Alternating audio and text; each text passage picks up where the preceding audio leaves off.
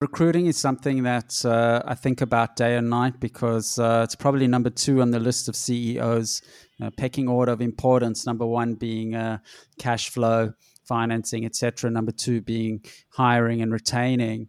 Um, for some extroverts, sitting in at home in a room and just staring at the screen is not an optimal experience.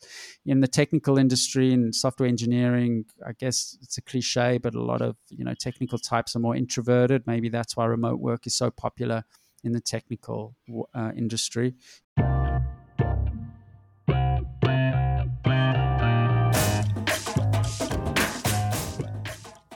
You're listening to the Remote Work Productivity and Lifestyle Podcast, the show to hear tips and tricks about staying productive and having an awesome lifestyle as a remote worker.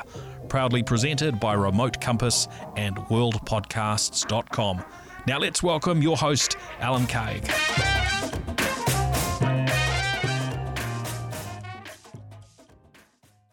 Alrighty, folks, this is Alan of RemoteCompass.com, and today we are speaking with Kevin, CEO and founder of Akufu. Hey, Kevin.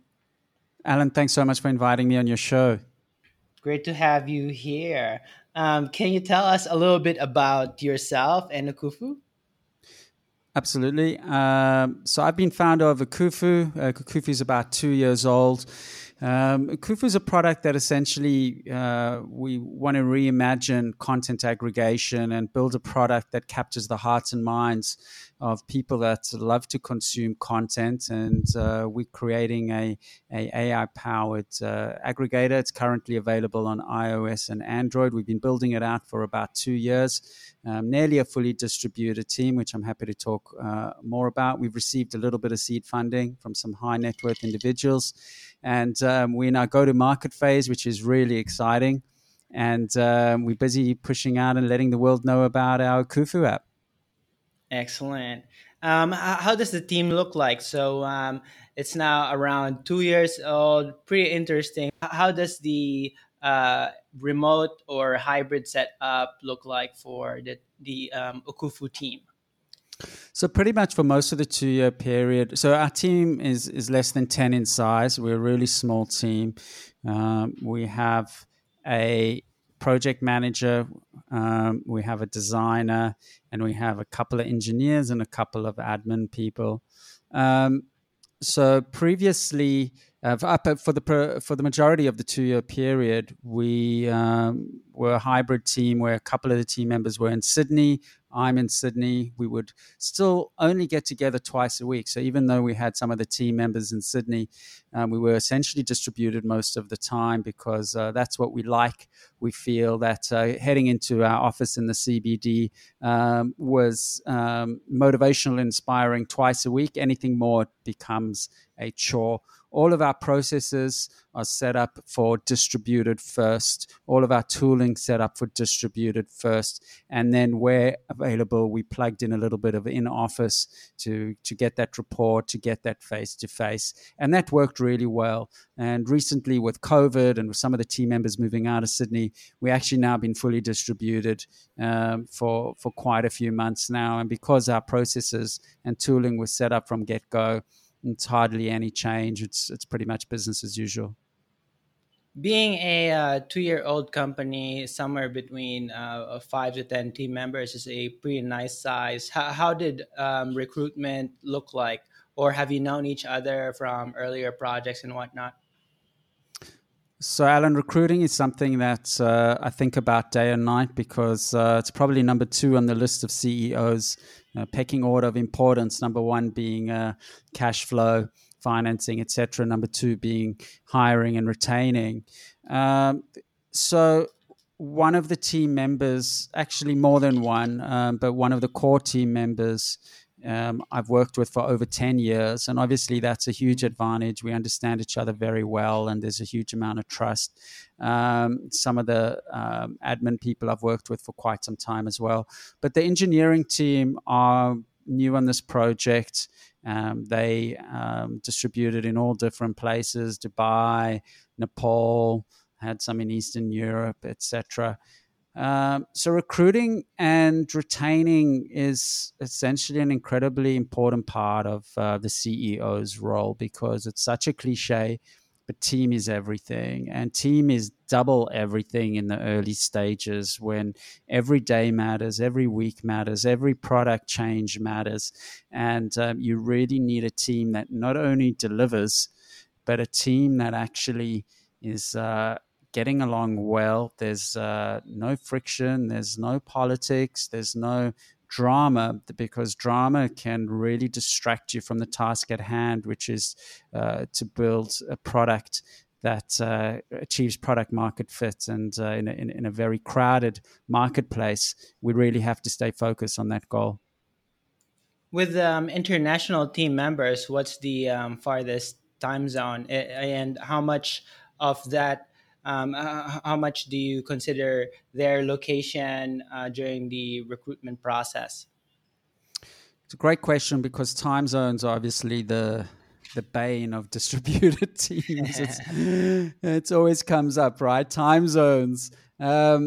So when we're recruiting, we do always put in the job ad what crossover times will be required. And we do like, for example, if we're hiring a technical team member, we do like them to cross over between 2 to 4 hours with the technical team. And the technical team currently is focused in Dubai and Nepal, and they need to cross over with those jurisdictions. If they with the product team or myself, we in Sydney, they've got to cross over with us. So we do factor in time zones, even though we do a lot of async work. And I think async work is a bit of a superpower as a company if you can work out async work. I do think it's unrealistic to have 100% async work if you're building a team. I think if you want to get tasks done and outsource, you can do it. But if you're building a team for the long term, you can't be 100% async. You need some of the sync work, some of the meetings, some of the Zoom face-to-faces, etc. So time zones, especially being in Sydney HQ, are a bit of a pain, particularly since, the whole North America, South America jurisdiction is almost lost to us, because it's the east coast of the US or the east coast of South America. It's just absolutely impossible to work with those time zones. So yes, it is something that's considered. What does that mean? Your time zones mean to the other side of the business, which is the demand side. So the supply side, you want a little bit of time zone overlap, 2 4 hours. How about your product and its availability to service folks outside of your overlapping time zones? Well, I'll recount some of my experience with my previous business, which was Manage Flitter, which was a Twitter management tool that reached over 4 million users. And our sweet spots of user, majority of our users were in the US. And that was challenging because the peak usage would happen often 1 a.m., 2 a.m. Sydney time. And when we went through scaling issues, which as a bootstrap startup, we went through a few times, that's when the wheels were coming off at 1 a.m., 2 a.m., 3 a.m. And that was pretty unpleasant. There's no way around that other than when you grow to have people in those time zones. And at one stage with Managed Flitter, we did have engineers kind of spread around the world, which did help, so people could work on things at different hours. And I think as you grow, and particularly if you've got a global business, that's probably a nice goal to have, an engineering team where you almost have coverage across the global time zone. Then you always have someone on board that can keep an eye on things, fiddle with things, optimize things, etc. Does this mean that right now, at least initially, your product will focus on the Australia and Asia markets? Actually, we like to focus on the US markets because Ukufu, similar to Managed Flitter, is a volume play. It's a product where the unit economics will make most sense, where we'll have a lot of users.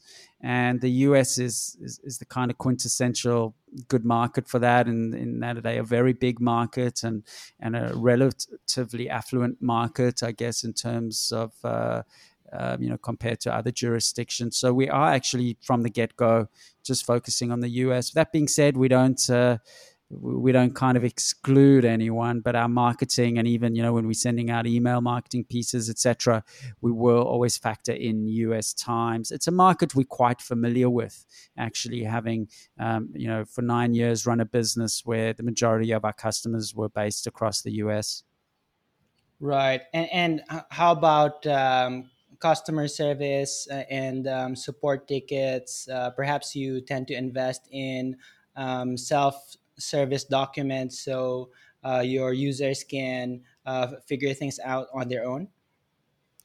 Yeah, look, Akufu is still very early days, so customer service is not really a challenge at the moment. Managed Flitter, where we had a very large user base, customer service was important, and we did actually hire someone in the US jurisdiction that not only was online during the relevant time zone, but even had a bit more of a familiarity with maybe cultural idiosyncrasies, and it all adds up to the user experience, where he would chat with people in the US jurisdiction, and he was American and can maybe just take one piece of friction out of the equation, as opposed to Australians, where culture is obviously relevant to a user's experience.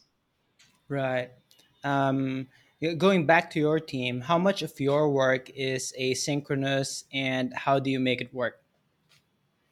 So we essentially have loosely a product team and an engineering team, and then we kind of have admin as well. So the product team, which is myself and Joe and Min, our designer, we do quite a bit of synchronous work.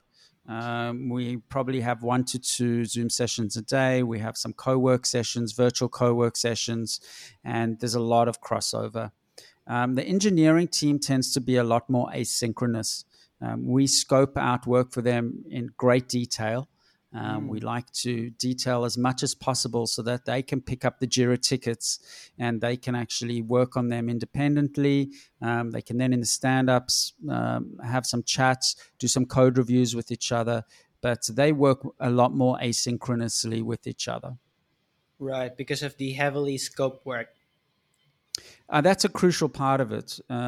Crucial part is that the product team spends a lot of time. If you look at our tickets, and that's thanks to Joe, my head of product, who's exceptional at it. I struggle a bit more with the details, but Joe's exceptional in the level of detail that she puts in the ticket. And I think that's very much required. And there's different ways of doing it. I saw a tweet from a Facebook product manager the other day, and he said, we make our engineers write the tickets and detail the scope of work, and we just guide them in the bigger picture and focus on the outcomes that we want. But that doesn't work for us. This is very much working for us, and I guess every company needs to find their own combination of workflow. Right. So I guess much of this structure is from differentiating the product team versus engineering team, wherein in the product side, you are sort of operating in an ad hoc basis. You're figuring things out, you're co working with each other. And then when the product specs are firm, then it's time to hand off the instructions to the engineering team. That's a good way of putting it. Where we're a little bit more rough around the edges on the product side. We brainstorm, but we also have some brainstorming sessions where we include the engineering team. So once a week we have an all hands where we manage to actually get everyone in the virtual room at the same time. And every now and then we have a product brainstorming session, and we include the engineers in that. But the product team has more frequent brainstorming sessions. And yes, the view is to leaving no product decisions up to the engineers, so that they can really focus on the technical decisions and the technical implementation. And it's worked pretty well. Of course, we can always do better, but we've got a product that we're pretty proud of so far as the first version of our go-to-market version of our product. Nice. You mentioned co working sessions. How does this look like? I assume that's online. Yeah, it's actually something new that we're trialing, and so far everyone's been loving it. Essentially, what we do is we say, okay, 2 to 4 p.m. on a Monday afternoon, we're going to have a co-work session, and people join the Zoom.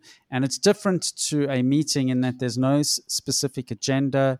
The room's open, our mics are open, but we're getting on with our work, and we're trying to mimic kind of an in-office experience where then I can say to one of my team members, oh, do you have, X asset for me? Or what happened with that marketing campaign? Or instead of a little Slack message going out, I'll just mention it and verbally. And Wow. it's been fantastic. It comes pretty close to an office experience and being able to kind of have a more incidental conversation.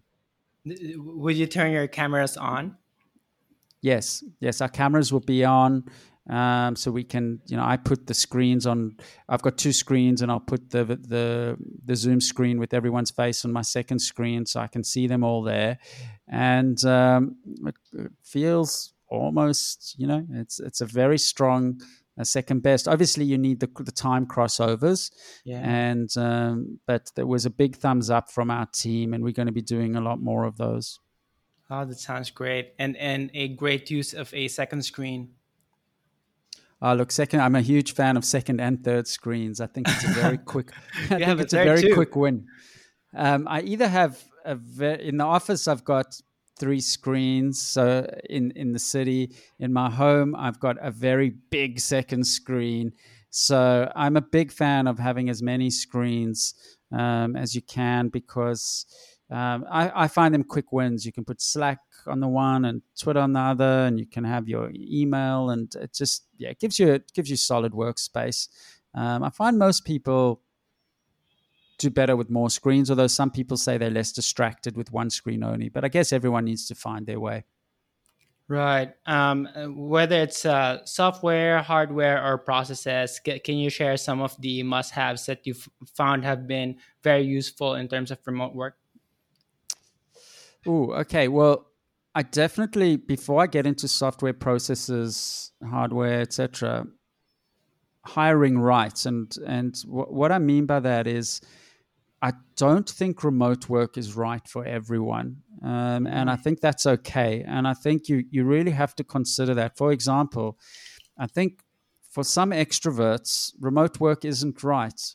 And they might find that out sooner or later. But I think for some extroverts, sitting at home in a room and just staring at the screen is not an optimal experience. In the technical industry, in software engineering, I guess it's a cliche, but a lot of technical types are more introverted. Maybe that's why remote work is so popular in the technical industry, in the software startup world. Also for younger people, I think in the early 20s, mid 20s, when you're building up your career and you're trying to learn, I don't know if it's as easy to learn remotely from team members as it is to be in an office where you can really have those incidental conversations. So I think that needs to be factored when trying to aim for successful remote work, is just having team members that that are a good fit for remote work and distributed teams. In terms of other in terms of other tools and software and hardware, I mean, what do we use? We use Slack, which we absolutely love. Zoom, obviously. Another little product called CRISPR, or Crisp.ai, which is a fantastic little AI tool that sits between your mic and your speaker and can filter incoming and outgoing sounds, so to actually clean them up. So it's fantastic if you're sitting in a cafe. You can actually do a Zoom call and people won't hear the clanging or the background noise. They'll just hear you. It's quite a cost-effective product. That's fantastic for remote work. One thing that people forget about is having a good quality microphone. It's so much nicer when you have a meeting with a team member and it's coming through crisp and clean. And you can get good quality headsets quite cheaply, less than $100. There's some brands, and I think that's it just it's less brain processing required when someone's coming through clearly. So those are some quick wins for remote work. How much do you tend to work outside? Oh, look, Sydney's been in lockdown for quite a while. So at the moment, it's just been my four walls in my little study in Sydney. But when lockdown wasn't on the go, I'd like to mix it up. I like to mix it up between our little office in the city, some cafes, my office, sometimes co-working at friends' places. Sometimes even we're lucky enough in Sydney, there's some outdoor places where you can sit on, a picnic table under a Wow. tree and you can work. So we're very lucky in Sydney. I like to mix it up. I work long hours, as a lot of people do, and I find that different environment shakes the tree, so to speak. I'm a huge fan. In fact, my whole setup, Alan, is totally portable. I've got a portable laptop riser, portable external keyboard, and portable mouse, and I've got 5G on the go, and I can just whip up my little setup wherever I am in the world, and I'm ready to go in a very nice ergonomic manner. Sweet. And I think they also have those portable external displays as well. They do. I've got a friend who's also my accountant, and he actually uses one of those. I haven't actually bought one of those yet. I'm keeping my eye on them, and I think when lockdown is over, I'm going to experiment with having one of those portable externals, and maybe just to keep my Slack away. And yeah, it's definitely, I think, what I have done when I've actually traveled to the US for months at a time. I've actually bought an external monitor, and then when I leave, I just donate it to a charity or something like that. I Ooh, mean, monitors are relatively cost effective considering the improvement that they bring, and then you can give it to a friend or another startup or etc. So that's another way of doing it if you're going to be somewhere for a little while. that's just a great tip. Yeah. So, can you share with us what has your remote work through the years taught you about this way of working that every team should not overlook? Well, communication with remote work. I mean, it's definitely. Um, I mean, communication is always vital, but I think with remote work, it can really compress time, improve efficiency. I think it's something, particularly with people that are new to remote work, I've got to kind of mentor them a little bit through how to communicate very completely in Slack, not make any Right. assumptions. So I think that's definitely, and particularly, I think if there's someone who's younger listening to this and they probably want to be a digital nomad, or they want to, most likely be part of a distributed team, no matter whether you're a designer or whether you're an engineer or marketing, just just build up your communication. When I'm recruiting, people that communicate well just stand out. And I think it's so overlooked to be an exceptional communicator. It doesn't mean you have to be funny. It doesn't mean you have to be creative. It doesn't mean all it means is clarity. Yeah. Practice and build up the skill of communicating verbally or written with clarity, and that will set you above your peers. And you'll literally land up making double the salary over time because it's that helpful to an organization to have exceptional communication skills. Is this incorporated in your recruitment process? How do you test for this? It's definitely something that we look for, and I think hiring is a balance of skills, and it's definitely on our wish list. And there's a baseline level that's required. We can't always tick every single box. I don't know if anyone can, and particularly some roles kind of pull against the communication competency. For example, engineers are often attracted to programming because they enjoy computers more than people. Some, not always, but sometimes, and that means they aren't always into communication. That being said, I've worked with some engineers that are exceptional communicators. Those engineers obviously have gone on to do great things, but it is something that we definitely look for. And in the resumes and in the cover letters, I can quickly pick up their communications and their clarity skills. And it's something that we've invested in. Previously, we've especially for people where English is their second language, we've brought on some English coaching for them, and we've got them skilled up, and it made a huge difference. Within a couple of weeks, they were communicating next level already. So remember, you can develop your people as well, right? Hire them on attitude. If they're a little bit rough on certain skills, develop them, right? Invest in them. It will pay back. So the must-have will be identifying if they're going to be a good fit for remote, and then others are sort of negotiable as you can develop your talent. Absolutely. Look, I mean, I think one aspect that I really look for these days is a good attitude. You know, the startup game is tough. It's tough.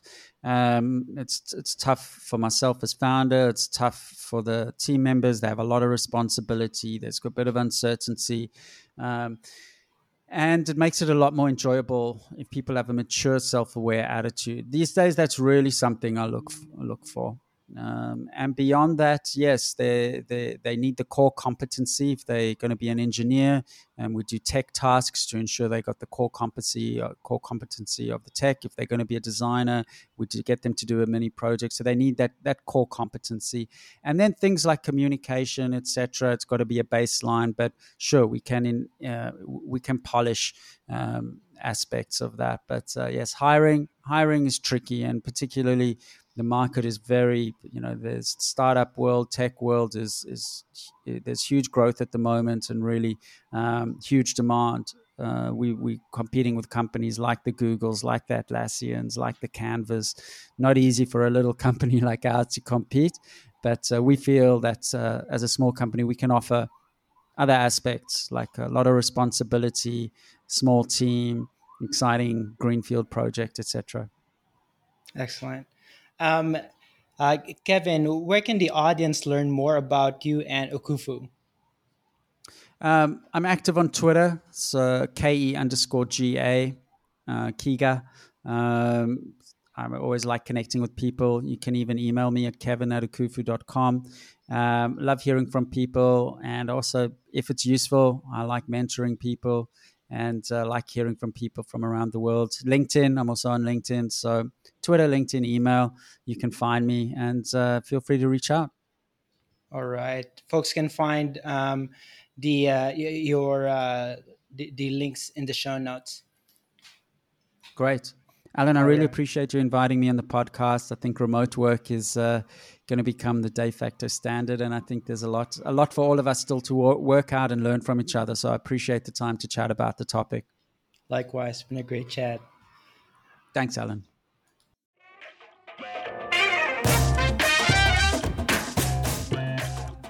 Thanks for listening to the Remote Work Productivity and Lifestyle Podcast. Be sure to subscribe in your favorite podcast app so you don't miss any of our upcoming or prior episodes. This show is presented by Remote Compass and worldpodcasts.com.